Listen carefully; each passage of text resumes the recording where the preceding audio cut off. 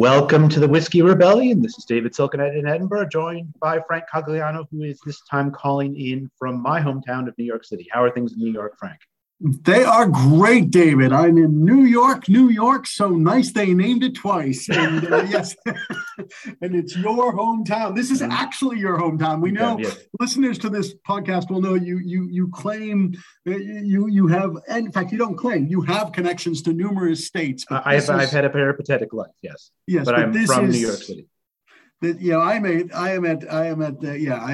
David Silkenat territory now. You're probably about a half mile from where I was born. So I'm calling in from Manhattan. So it's great, and it's great to see you. Right. So earlier this week, the Senate passed the Sunshine Protection Act, so-called named because it's supposed to move the United States into permanent daylight savings time. This is bill that was passed at the behest of Senator Marco Rubio from Florida. This comes 2 weeks after the United States, everyone in the United States, or at least most people in the United States, shifted their clocks for daylight savings. And so we thought this would be an interesting opportunity to talk about not only daylight savings and its kind of bizarre history, but time more broadly, and how Americans make sense of time and relate to time and try to commodify and control time, if one can do such a thing. Yes, before we do that, David, can I just make a quick reference to last week's episode on foreign leaders that Americans have embraced? Sure, go ahead. Sorry, I should have done this at the outset because we had two suggestions, which I think are very good, for folks we didn't discuss. So one of my colleagues, Anna at Monticello, suggested Jacinda Ardern as a contemporary figure, and I think that is a very good suggestion, so we might have considered her. And secondly, a longtime listener, John from Ireland, who's a teacher, was a little surprised, and rightly so, that we didn't discuss Eamon de Valera, who again is an Irish leader, who we might have discussed. And I think both of those, obviously we were limited by time and everything else, but I think both of those are good suggestions. And I want to just thank Anna and John for their suggestions. But back to time. Excellent. The time is of the essence. So Frank, what did time look like in the colonial era? You know, are they worried about being late to things? How do they relate to time? Time is in most of the early modern period. Time is the sun or the moon. You look outside and you know what time it is. I exaggerate for effect because, of course, there were timekeeping devices going back to ancient times. But for most of the colonial period, precision in time wasn't that important. Precision about the months, for example, and the seasons was very important, which is why almanacs are so vital. But in terms of the time of the day, that was less important than it would become in later periods, and for reasons which we'll be discussing over the course of the next few minutes. Clocks weren't that, clocks are expensive and complicated devices. They weren't necessarily that common. Either watches were very, very rare. Well, certainly there were no wristwatches until really the 20th century, and even pocket watches, are only become common in the 19th century. So time and precision about time was less important than it would become, in large part because this was a largely rural and agricultural society. So while the seasons mattered and while weather mattered greatly, the specific time of the day didn't necessarily matter and could be measured by the sun. The great aphorism we get about time in this period is from Benjamin Franklin. Early to bed, early to rise makes a man healthy, wealthy, and wise. But early to rise just means getting up with the sun, which is, or maybe getting up before the sun in the wintertime, which is what... or at least getting up earlier than your neighbor. Yes, that's right. So I've been at Monticello, so I'll give you one Jefferson anecdote, but if you'll indulge me. This episode would not be complete without a Jefferson anecdote somewhere in the show. So all right, fair enough. But I think this is relevant. Visitors to Monticello will know that there's a famous clock in the entrance hall of Monticello. And if you haven't visited, you can see this online, and there's a short video at the Monticello website about this. And the great clock is really, really interesting in a number of ways. It's got two faces on it. There's one face that faces outward to the grounds and the plantation at Monticello, and then there's an internal face to it that's internal to the entrance hall. And those faces are not identical. The external face only has an hour hand, so it's got a single hand that marks the hours and the times between the hours. And I'm gesturing to David. Yes, Frank is very good at doing visual cues on a podcast. We're 5 years into this, David, and I'm still doing that. So it's got a single hand on the external face of the clock, whereas internally, it's got two hands. It's got an hour hand and a minute hand, and then it's got an internal dial on the face that is a second hand. And so it's much more complicated and precise internally than externally. And that's largely because the belief was, and Jefferson's belief was, enslaved people on the plantation, or white free craftsmen who might be working on the plantation, or overseers who were managing the labor of enslaved people, didn't need to know the precise time. The hour was good enough. Whereas internally, the clock is quite modern. And this clock was built in the 1790s. It was installed in 1804 and 1805, and it's been working ever since. It's still a functioning clock, and it's still an accurate clock. It's a fascinating clock. It has a gong called the Chinese gong, which came from China, and the gong would sound every hour. And interestingly, it's also called the 7-day clock because it, again, internally, inside the house, it marks the days of the week. So it's quite a sophisticated timekeeping device. And there are weights that look like cannonballs. So it had to be wound every week, once a week on Sunday. And so the week would start again. And it's got these weights that look like cannonballs attached to it that mark, not only power the clock, the weight of these again, I'm gesturing for David, the weight, these weights descend, and that powers the clock. But these weights also mark the days of the week. The problem being that the entrance hall isn't high enough for the weights to mark all 7 days of the week. So they actually go through the floor of the entrance hall to the basement. So Saturday, the last day of the week before the thing's rewound, is actually in the basement. So the marker for Saturday. But this clock, I think, shows us the attempt in this period. I mean, it's very much a product of the Enlightenment, in this period of trying to impose uniformity onto the world. But also the external nature of it, that it's only got the hour hand, but there's a recognition that time and labor are related, but they don't need to be that precise. Sorry, David. I have some questions about this clock, both important ones and maybe superficial ones. One is why did he need the day of the week? What was he that hungover all the time from imbibing the French wines that he forgot what day it is? That seems a bit odd. But David, do you have well, you don't wear a watch, do you? Because you're a youngster. No, we don't wear watches. Well, no. Speak for yourself. Yourself, because I do wear a watch, and when I wear a watch, I want the date and time on my watch dial, the day and time rather, the day and date. So I want the time, but also the day and date. And you'd be amazed how often you refer to that if you have it. So I think.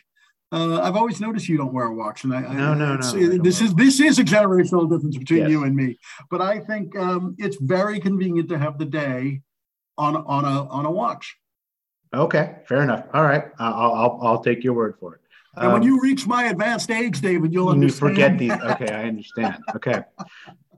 How much did this thing cost? This sounds like a very elaborate tool. I've got to confess, I don't know that. I apologize. I should have looked at it. But that doesn't sound cheap. No, it wouldn't have been cheap. And he had it manufactured in Philadelphia by a craftsman. And no, it would not have been cheap. But we know that Jefferson spent a lot of money on things that he was interested in, things that he was enthusiastic about. But I've got to apologize. I don't have that. If you had an encyclopedic knowledge of how much everything in that house cost, then that would be brain space by. It is amazing that this thing is still working more than 2 centuries later. But I mean, I think there's a couple of one of the final question I had was, since he has to reset it every week. Yes. How do they reset it? How does he know what the time is? That's an excellent question. Because I think one of the things that's true about time in the pre-modern period is time is hyper local. Right. That's right, because you set it around the meridian of the sun. So whenever sun's overhead, that's when noon is. And so this idea that time, and I think this will be important for our conversation thinking about time zones and eventually daylight savings time. The idea that you and somebody in the next town over are going to be functioning at the exact same time or have the same calibrated sense of time is an idea that doesn't develop until the 19th century.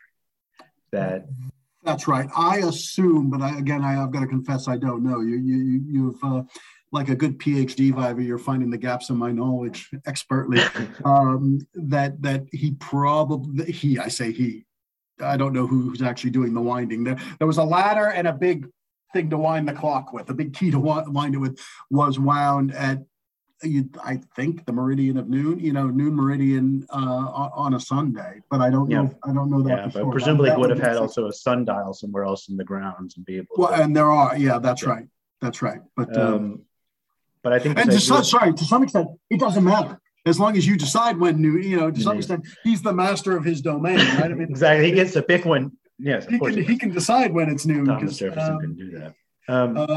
But that's an excellent question, because we only get standardized time, as we'll discuss and as you alluded to, in the 19th century, and that's why Greenwich Mean Time will become important, because you have to have you need a universal standard eventually. Mm-hmm. In the beginning, as far as he's concerned, Monticello is the center of his universe, so the time is what he says it is. Yeah. So if he has a different time than at Monticello than what his friend George has at Mount Vernon, that doesn't matter. No, because it's going to take you a day to get between the two of them anyway, or 2 days. So what difference does it make? So I think that's one of the things about time that seems that for a modern audience seems very foreign. This idea that time is so hyper. It's not just time zones, but it's actually this very hyper local thing, and the sort of mechanized understanding of time was very limited to people who had lots of resources. So Thomas Jefferson had a lot of resources. He could show it off by having this fancy clock, but that most of his poorer neighbors would not have had any clocks. They may have had a sundial if they needed to control time at all. But interesting, I agree with you completely. Interestingly, the gong, the so-called Chinese gong, can be heard for miles around. So, and that's tolling at the top of the hour, which is an interesting dimension of this. And the other thing that interests me about this, is particularly with reference to your century, is that there is a sense of regulating the time for enslaved people who are working. In some ways. So there is an external dimension to this, and this is quite deliberate, even if it lacks the precision of the clock, the clock that's internal to the house. Well, now your description there reminds me of a great book by Mark Smith about the use of clocks on plantations, because he makes the argument that the ability to read the clock and understand the clock was a tool that enslavers kept to themselves.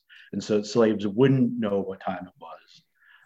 And they used that as a kind of an instrument of control, and used it in conjunction with things like bells to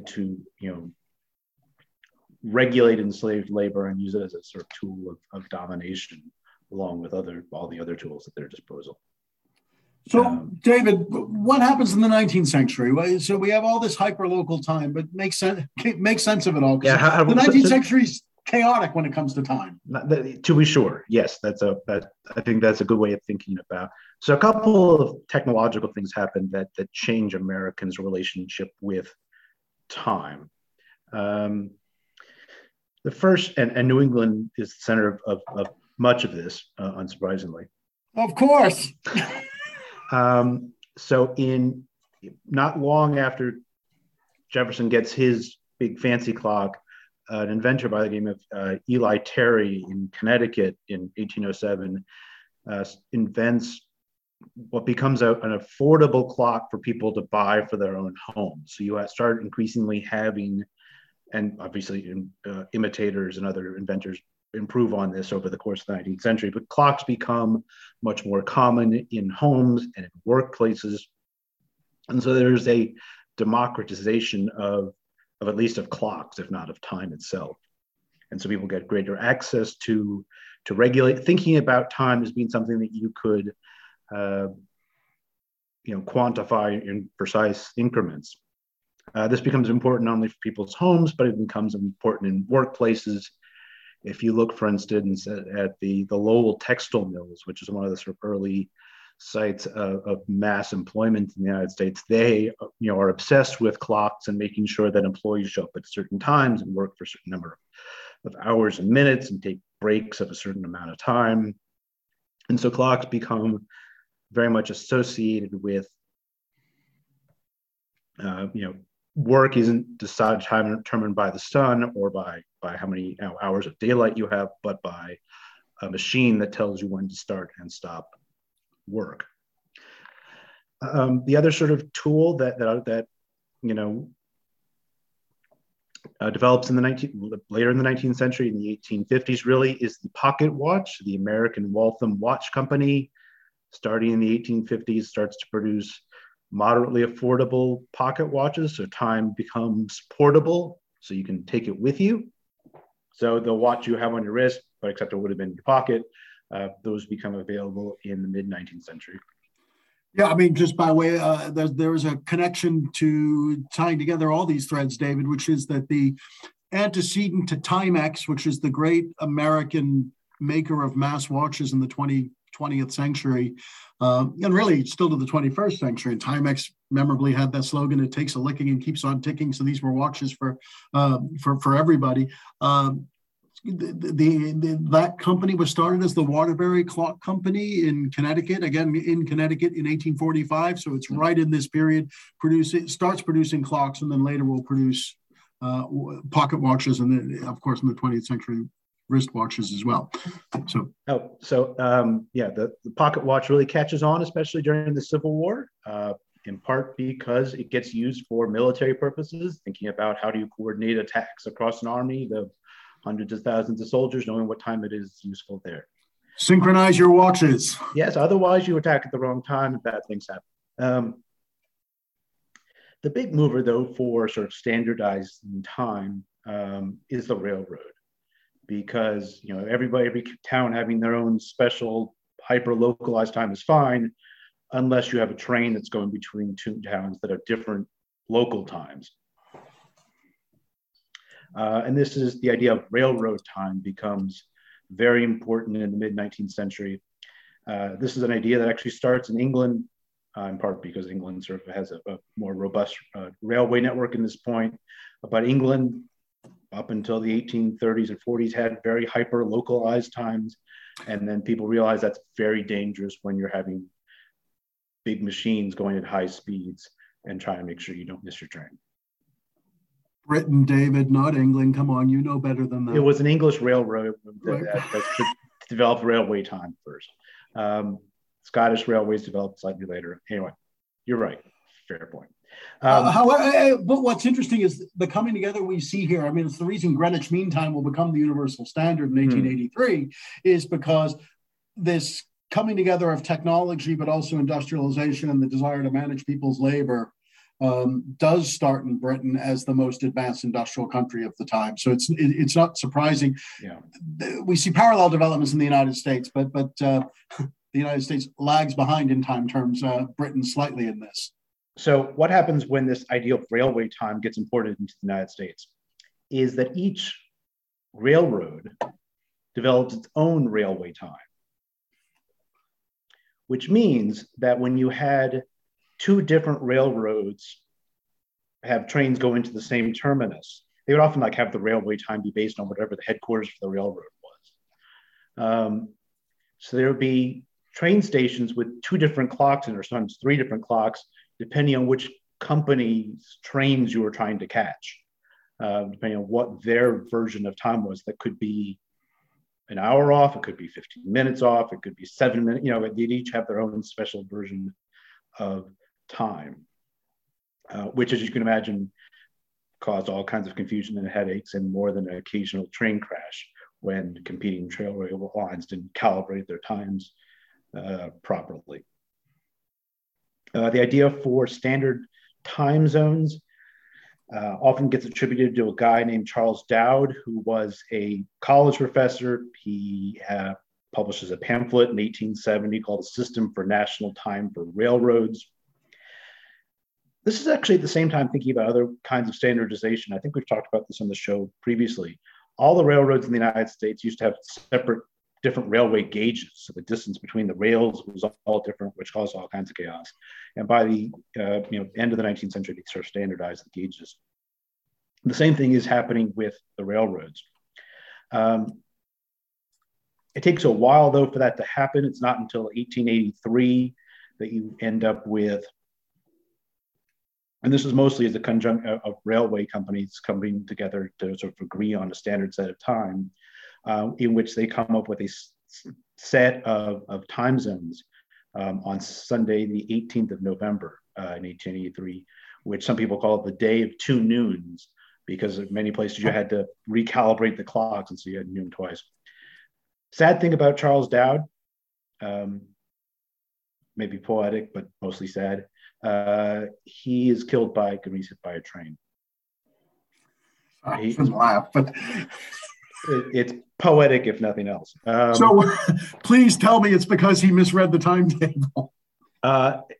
It seems as if it was a blind railway turn, and he was a pedestrian, and he didn't see the train coming. Maybe if he'd looked at the schedule, I don't know. So, I mean, it's interesting that the forces, though, that are driving standardization of time are really, corporate entities. And I think this idea of what time the United States should have is, and we'll get to this with daylight savings, it is often driven around ideas about commerce and who will profit from time functioning in certain ways. But even with that sort of level of standardization, lots of places don't buy into it. Most big cities buy into this sort of standard set of time zones. Lots of local communities say, no, we don't want to do that. We're going to maintain our local time being what our local time has always been. So if you are in a town that has a railway, then you buy into the railway time. But if you're not, there's lots of people who say, look, why should I, change the way that we do things just to conform to these sort of systems that aren't respecting us. David, have you seen High Noon? Long time ago, yes. The film, yep. It's a great movie, of course. And it's centered around, obviously, as the title suggests, time. But particularly the clock is all important for this, and the arrival of the train and the climactic scene. And of course, that's problematic in the 19th century sense. And, it's a Western, so it's set in the mid-19th or the latter half of the 19th century for all the reasons you've said, particularly because not everybody was necessarily on the same time. They were, of course, in the film, but in reality, they were not, is what you're telling us. Well, there were lots of sort of exceptions, and different sort of local variations. I mean, some places, like Detroit's a good example. Detroit, because of where it is geographically, it's sort of halfway between the meridians of the Eastern and Central time zones. And so they weren't quite sure which time zone they wanted to be in. So Detroit, at various points in time, decides, no, we're going to be in Eastern time, and then they're going to be in Central time. And then they decided to have their own special Detroit time for a while. And then they went back and forth between the different time zones before settling. And I think this idea about sort of local control of time being retained is something you see actually into the 20th century, where some places, for instance, don't have daylight savings time because they have chosen locally not to do that. But we really end up with sort of a standard sort of time system at the end of the First World War with the Standard Time Act, the appropriately named, passed in 1918, which does sort of formalize these time zones and sets up an early version of daylight savings, which is actually an idea that the United States stole from Germany during World War I. And it was premised upon the idea that daylight savings would be a means of be energy efficient. It would be able to allow people to burn less fuel. And so this idea of conservation is sort of embedded within the daylight savings. So the reasoning, basically daylight savings is putting the clock forward, and you put it forward so that you get more daylight at the end of the day than at the beginning of the day. Yes. And right. This is what the United States has just done for this season, but Britain hasn't yet done it. We'll get to the differences in a minute. And so the belief is, and there seems to be some data to support this, that if you do that, especially in an industrial economy, you use less energy. What's the downside to daylight savings then? Well, initially, the big opposition to it came from farmers who said, look, if we're expected to get our goods to market at a certain time, this is going to mess with the cows. The cows don't have clocks. They don't understand the clocks have changed. They're going to give us the milk when they give us the milk.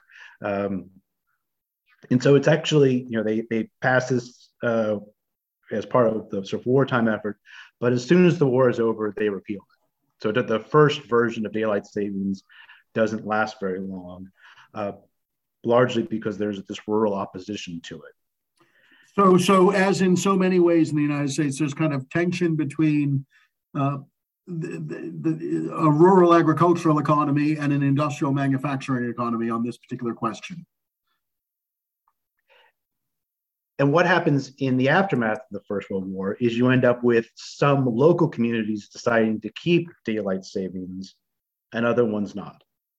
So New York City keeps daylight savings, but the rest of New York State doesn't. So at some point you're driving through Westchester, you got to change your clocks because they reintroduced daylight savings during the Second World War. FDR calls it wartime, which again is designed, I think it's to be a effort to preserve fuel in particular. But then they also trashed that at the end of the war, where it wasn't particularly popular, and they removed it in 1945. Then you end up with another period from 45 to 66, where you do have this sort of weird patchwork where each state and community has their own sort of versions of daylight savings or not. And then we get the sort of modern daylight savings time introduced with the Uniform Time Act of 1966. So we've had it for almost 60 years now. Right, and they've moved the dates slightly over the years about when the clocks go forward and back, but basically we've had a nationwide standard for when daylight savings time begins and ends across. I mean, the United States extends across 9 time zones, but the contiguous United States are 4 main time zones. So the vast majority of the population live in either of those 4 time zones. And with the exception of Arizona, which seems to have stayed out, and who else stayed out? Basically uniformity. Yeah, and Hawaii. And American Samoa, Guam, Northern Mariana Islands, Puerto Rico, and the Virgin Islands. And Arizona, it's all of Arizona except the Navajo Nation, which does do daylight savings. Right. So this, as you point out, the system has been tweaked a bunch of times. There was an experiment in 1970, I guess it's 73, 74, where they decide, because of the OPEC oil embargo, to go to permanent daylight savings as an experiment. So they did the thing that that the Senate just passed. And that was a very intriguing experiment. I think lots of people are looking at that in the past week because of this recent passage. Initially, it was very popular. There was a poll done in December of 1973 where 79% of Americans said, this is a great idea, having permanent daylight savings time, love it. As soon as they did it, it became very unpopular. and it became very unpopular because it meant that depending on where you lived, if you were a child, you were getting up and going to school in the dark. There were news stories shortly after this was implemented about traffic accidents where children were killed in Florida and other places. And that was blamed on this permanent daylight savings time. And so they actually ended this experiment of permanent daylight savings time early because it went from being very, very popular to very unpopular. Right. And since then, we've had occasional moving around of the dates when it starts and ends, but we've been basically living with this current system until this decision. So let me ask you, why did the Senate do this now? And there seemed to be particularly crankiness. I mean, a particular crankiness about the clock change this spring in ways that I used to get a day or two of it on social media, but it did build momentum this year, so much so that the Senate, which can't agree on anything, unanimously agreed to this. So why did they do it, and how likely is it to become reality? So what happened in the Senate seems to be a quirk. So they have this procedure where you can go approve things by unanimous consent. And they usually use it for doing stupid things like renaming the post office and stuff that are and Marco Rubio introduced this. And the procedure, at least in the Senate, seems to be that you're supposed to notify all your colleagues you're doing something like this, and they all say, right, good, fine. But it appears as if the communications systems didn't work as well as they should have, because lots of senators appeared not to even know this thing was going through the Senate when that happened. So there may have been some slight shenanigans there. The fact that it's coming out of Florida, I think, is interesting, because Florida gets affected by daylight savings differently than more northern states. And if you look, actually, the people who are supporting this, they seem to be predominantly from states that get a lot of sunshine already, because they see the extension of daylight savings to permanent daylight savings as being good for their economy, especially good for things like golf, good for things like restaurants and shopping, and they're not as affected as much by the darkness in the morning. That's right. All of the places that don't currently participate in daylight savings time are very southern and sunny. They're closer to the equator than most of the rest of the United States. You don't need it as much. Right. That's the point. And so Florida is a little strange in this because you have to say, okay, what's in it for them? And you follow the money. And so it's not, given that the leisure industry is so important in Florida, it makes sense that Rubio would propose this, I think. Well, so, one of the sort of tweaks they made a few years ago is they moved daylight savings, the end of daylight savings time in the fall from before Halloween to right after Halloween. And the Chamber of Commerce said that was responsible for millions and millions of dollars in additional candy sales. And so the driving force was not because you have an extra hour of sunlight for trick-or-treating, and so people are going to buy more candy, and I don't know. I'm calling BS on that. I can't believe that's how much more candy could Americans buy? Frank, you're in America right now. You understand Americans can buy a lot of candy. But it's interesting to think about sort of the forces driving this. That they are very often about driven by economics. The Chamber of Commerce has been pushing for this. They think it's going to be good for certain kinds of businesses. The construction industry is against it because they think it's going to cause more injuries because of if they're starting work at 8 o'clock in the morning and it's dark, it's going to cause more injuries. Schools and teachers are against it because it's going to students are not going to be wide awake when they're getting up in darkness to take the bus and they're starting classes in the dark. and there's some safety issues involved.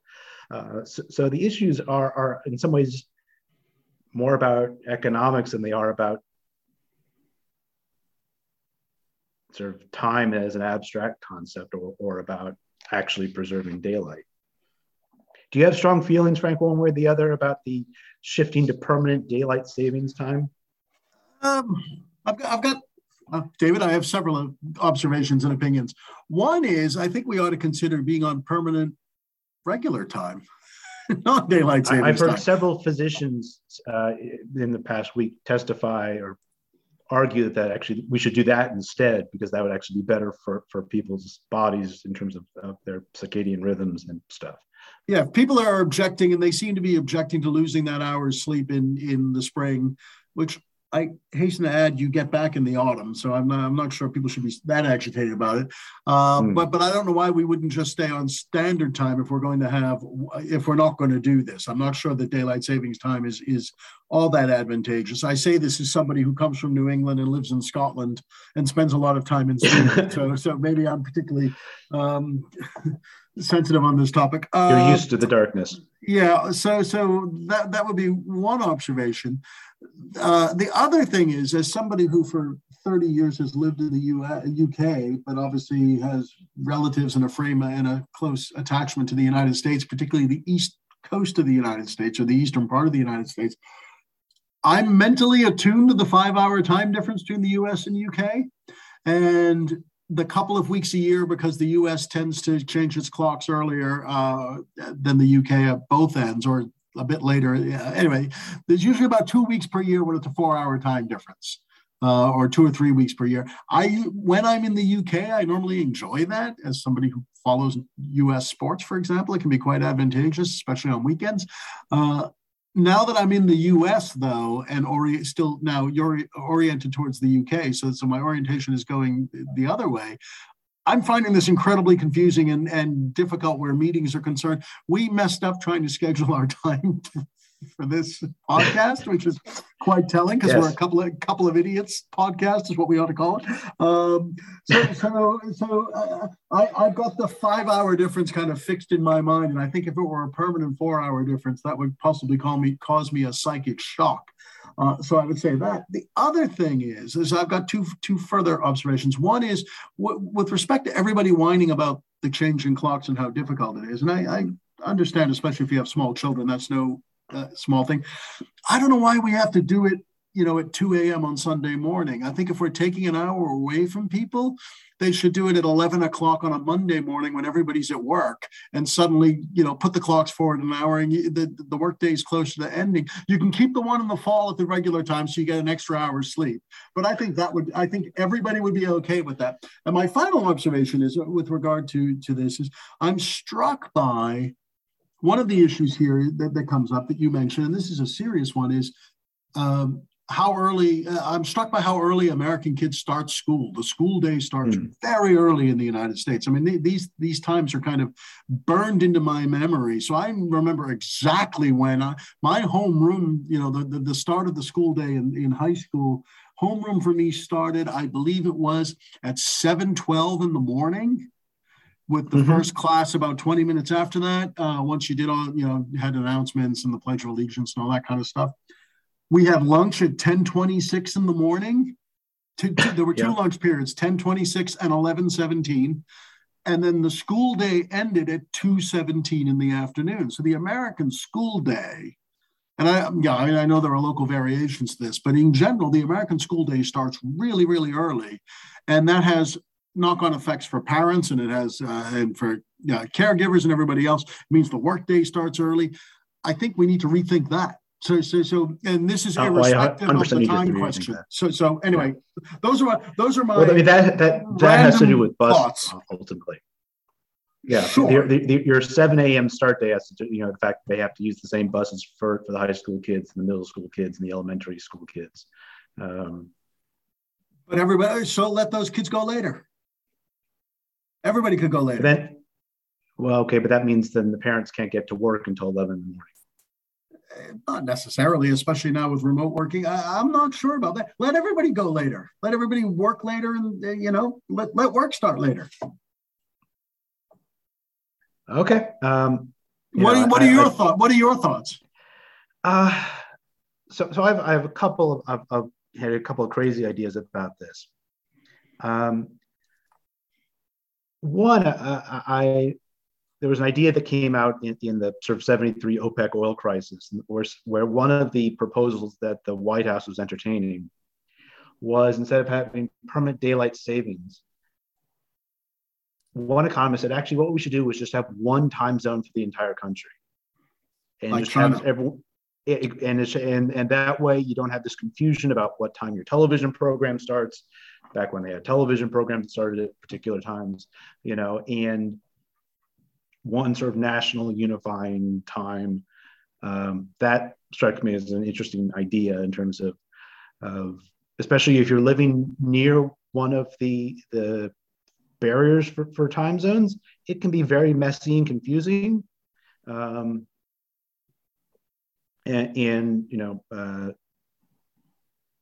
that could be an interesting solution, because where you are east west in a time zone can make a huge difference in terms of how the relationship between the solar time and the clock time. Yeah, but David, if you thought we had a civil war before, imagine the civil war about deciding which time zone would be the one time zone for the country. Well, the other idea I had that I saw people discuss recently, and I'm not sure it would mess up Thomas Jefferson's clock, but it would be fine otherwise, is that because one of the things that I used to hate about daylight savings times, that have to go around the house and adjust all the clocks manually, but we don't need to do that as much. I love that. No, because then you have to flash. It's always like half of them are wrong and stuff, and you don't remember how to reprogram the VCR back in the day. Is that now when so much of it's done digitally, is there an opportunity to return to a hyper local time where your phone and on your computer and everything else that has in your watch knows where you are in time and space and can recalibrate itself, and they could calibrate airplanes and other kinds of things so that every place is in a local time zone specific to that geographic location. David, that already happens. I mean, if you have a smartwatch and you fly, it recalculates the minute you land, and but you still need a universal point. You need a point. But you wouldn't end up with the situation where Edinburgh and Glasgow are on the same time. They could actually be at different times because they are in different points. Anyway, I saw somebody propose that as an alternative that would create more of a dynamic, egalitarian sense of time where there isn't a domination of a particular place on the map. Listeners, you can't see the face I just made at David's suggestion, at that suggestion by David, but Frank doesn't like change or embrace trust technology. Me, I'm with He's you. Using it.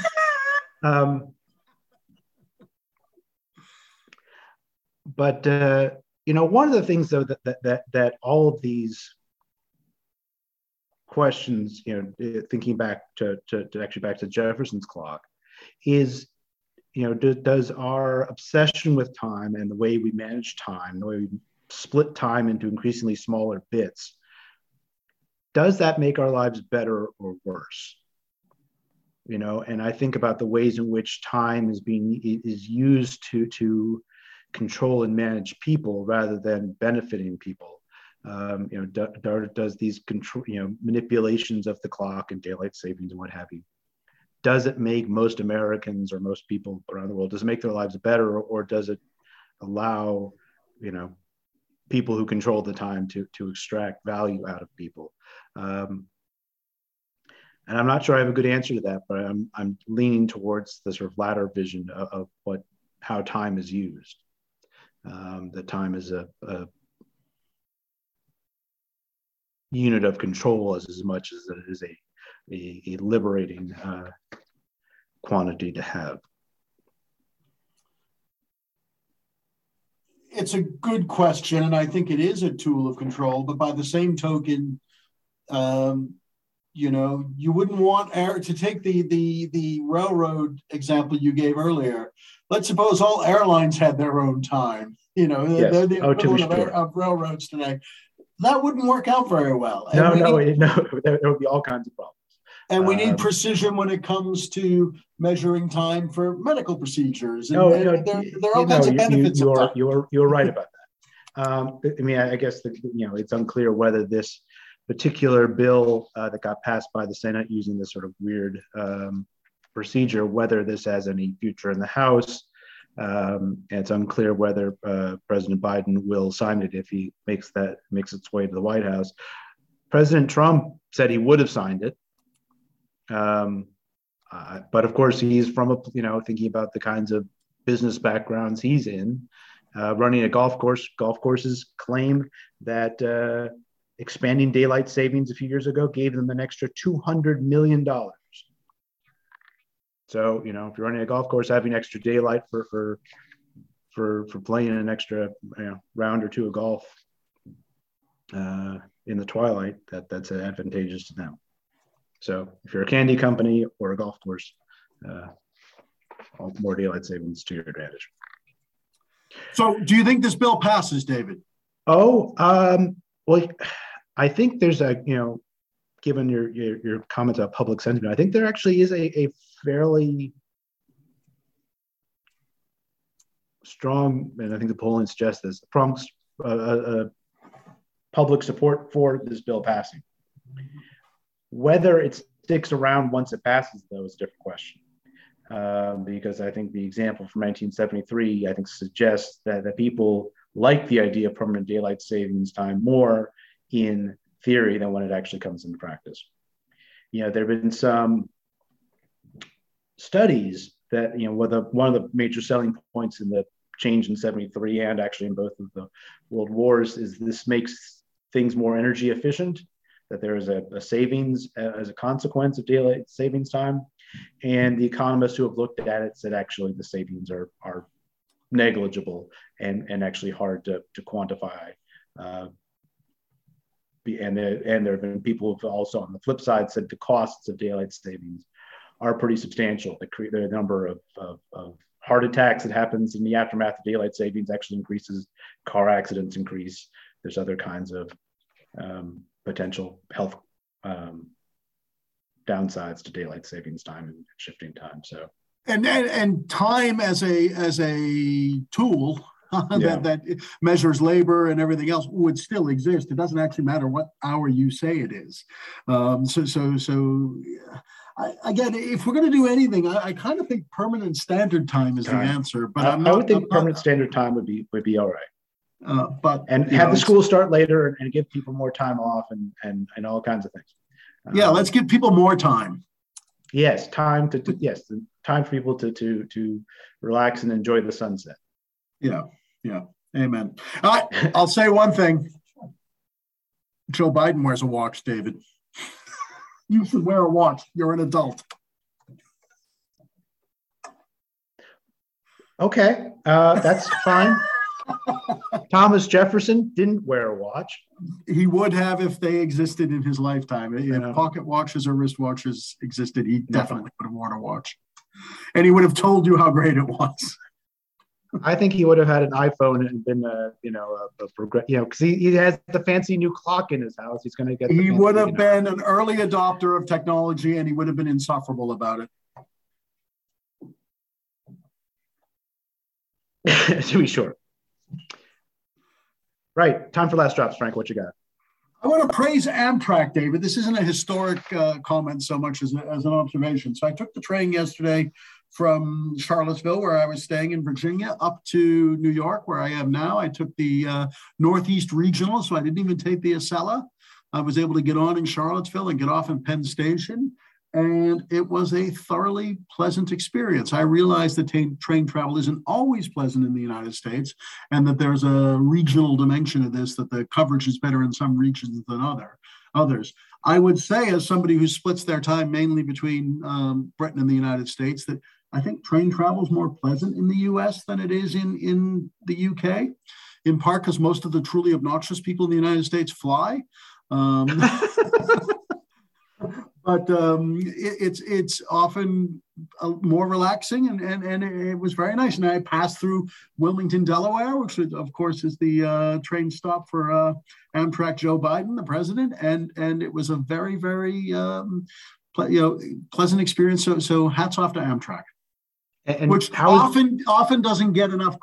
Americans complain about Amtrak, and Americans have this fantasy that the trains are always better in Europe. I think they are better in continental Europe. I wouldn't say they're better in the UK. I think there are more people who use the trains in the UK for daily commuting purposes. I think that's right, and I think the network is better in the UK. But I think that the experience of being on a train in the UK is inferior to the experience of being on a train in the US, although you're more likely to get where you're going more quickly. So you can go from Edinburgh to London in about 4.5 hours, whereas my trip yesterday, which was further, it must be said, was sort of 6.5 hours. Anyway. I'm a big fan of trains both places. How is the new Penn Station, by the way? The new Penn Station, it's still Penn Station. Yes, but there's the new terminal there, isn't it? It looks nice. Yeah, the new Moynihan terminal. Amtrak needs to just call it Penn Station, because when you go to order you go to buy your ticket online, you're buying a ticket to the Moynihan Hall. Okay. But which I assume is named after Daniel Patrick Moynihan. Yes, it is. Right. But Penn Station has had a makeover, which it long needed, and it's not bad. Because there, in the past, having spent many hours in Penn Station, there were times when it was less pleasant. So I'm glad. No. And in fact, if one were to critique the U.S. train experience, Penn Station would be Exhibit A as to why you wouldn't want to do it at all. I mean, there were times when Penn Station was a bit like, was not a pleasant place. But I only passed through it briefly as I detrained yesterday. But it was okay. It looks nice. It's bright and shiny now. Excellent. Okay. Well, I'm looking forward to seeing that next time I'm in my hometown. Yeah. So what's your last drop, David? So yesterday I filled out my Scottish census, which was exciting because that was the first time I had the opportunity to do that. I had a good time checking off the little online forms and whatnot. But it reminded me of this article I read a few weeks ago that I want to recommend to people on the U.S. Census in Slate. And it's an article entitled "Why the Census Invented 9 Fake People in One House." And the premise of the article is that the census is tasked with doing a couple of things. Obviously, it's tasked with counting the number of people, et cetera. But it's designed to provide an accurate count, but it's also designed to protect people's privacy. And part of the problem is that they release data for individual blocks of housing, but if you're on a block where there's only one house, does that mean they're then releasing the data on everybody who lives in that house? So occasionally they have to invent some fake people and subtract some fake people to make the sort of data they release to city planners and legislators and whatnot. They introduce some fuzz and noise into the system so that people's privacy doesn't get revealed. So it's a fascinating article about how they do that, the ethics of it, and the math of it. So I recommend that article to people who are interested in data and how data gets used. Excellent. And we've done previous episodes on the census. Yes, I'm a great fan. I love the census. Filling out the census yesterday was great fun for me because it's interesting to see how the Scottish census is different than the U.S. census and whatnot. So I look forward to doing it upon my return. Excellent. Right. All right, next week, Frank. Cheers. Bye. The Whiskey Rebellion is hosted by David Silkenat and Frank Cogliano. David is a senior lecturer in American history at the University of Edinburgh, and Frank is Professor of American History and Dean International for North America at the University of Edinburgh. The Whiskey Rebellion is available on iTunes, Stitcher and Podbean. You can follow the show on Twitter at Whiskey Rebel Pod and like the show on Facebook for updates about current and future episodes.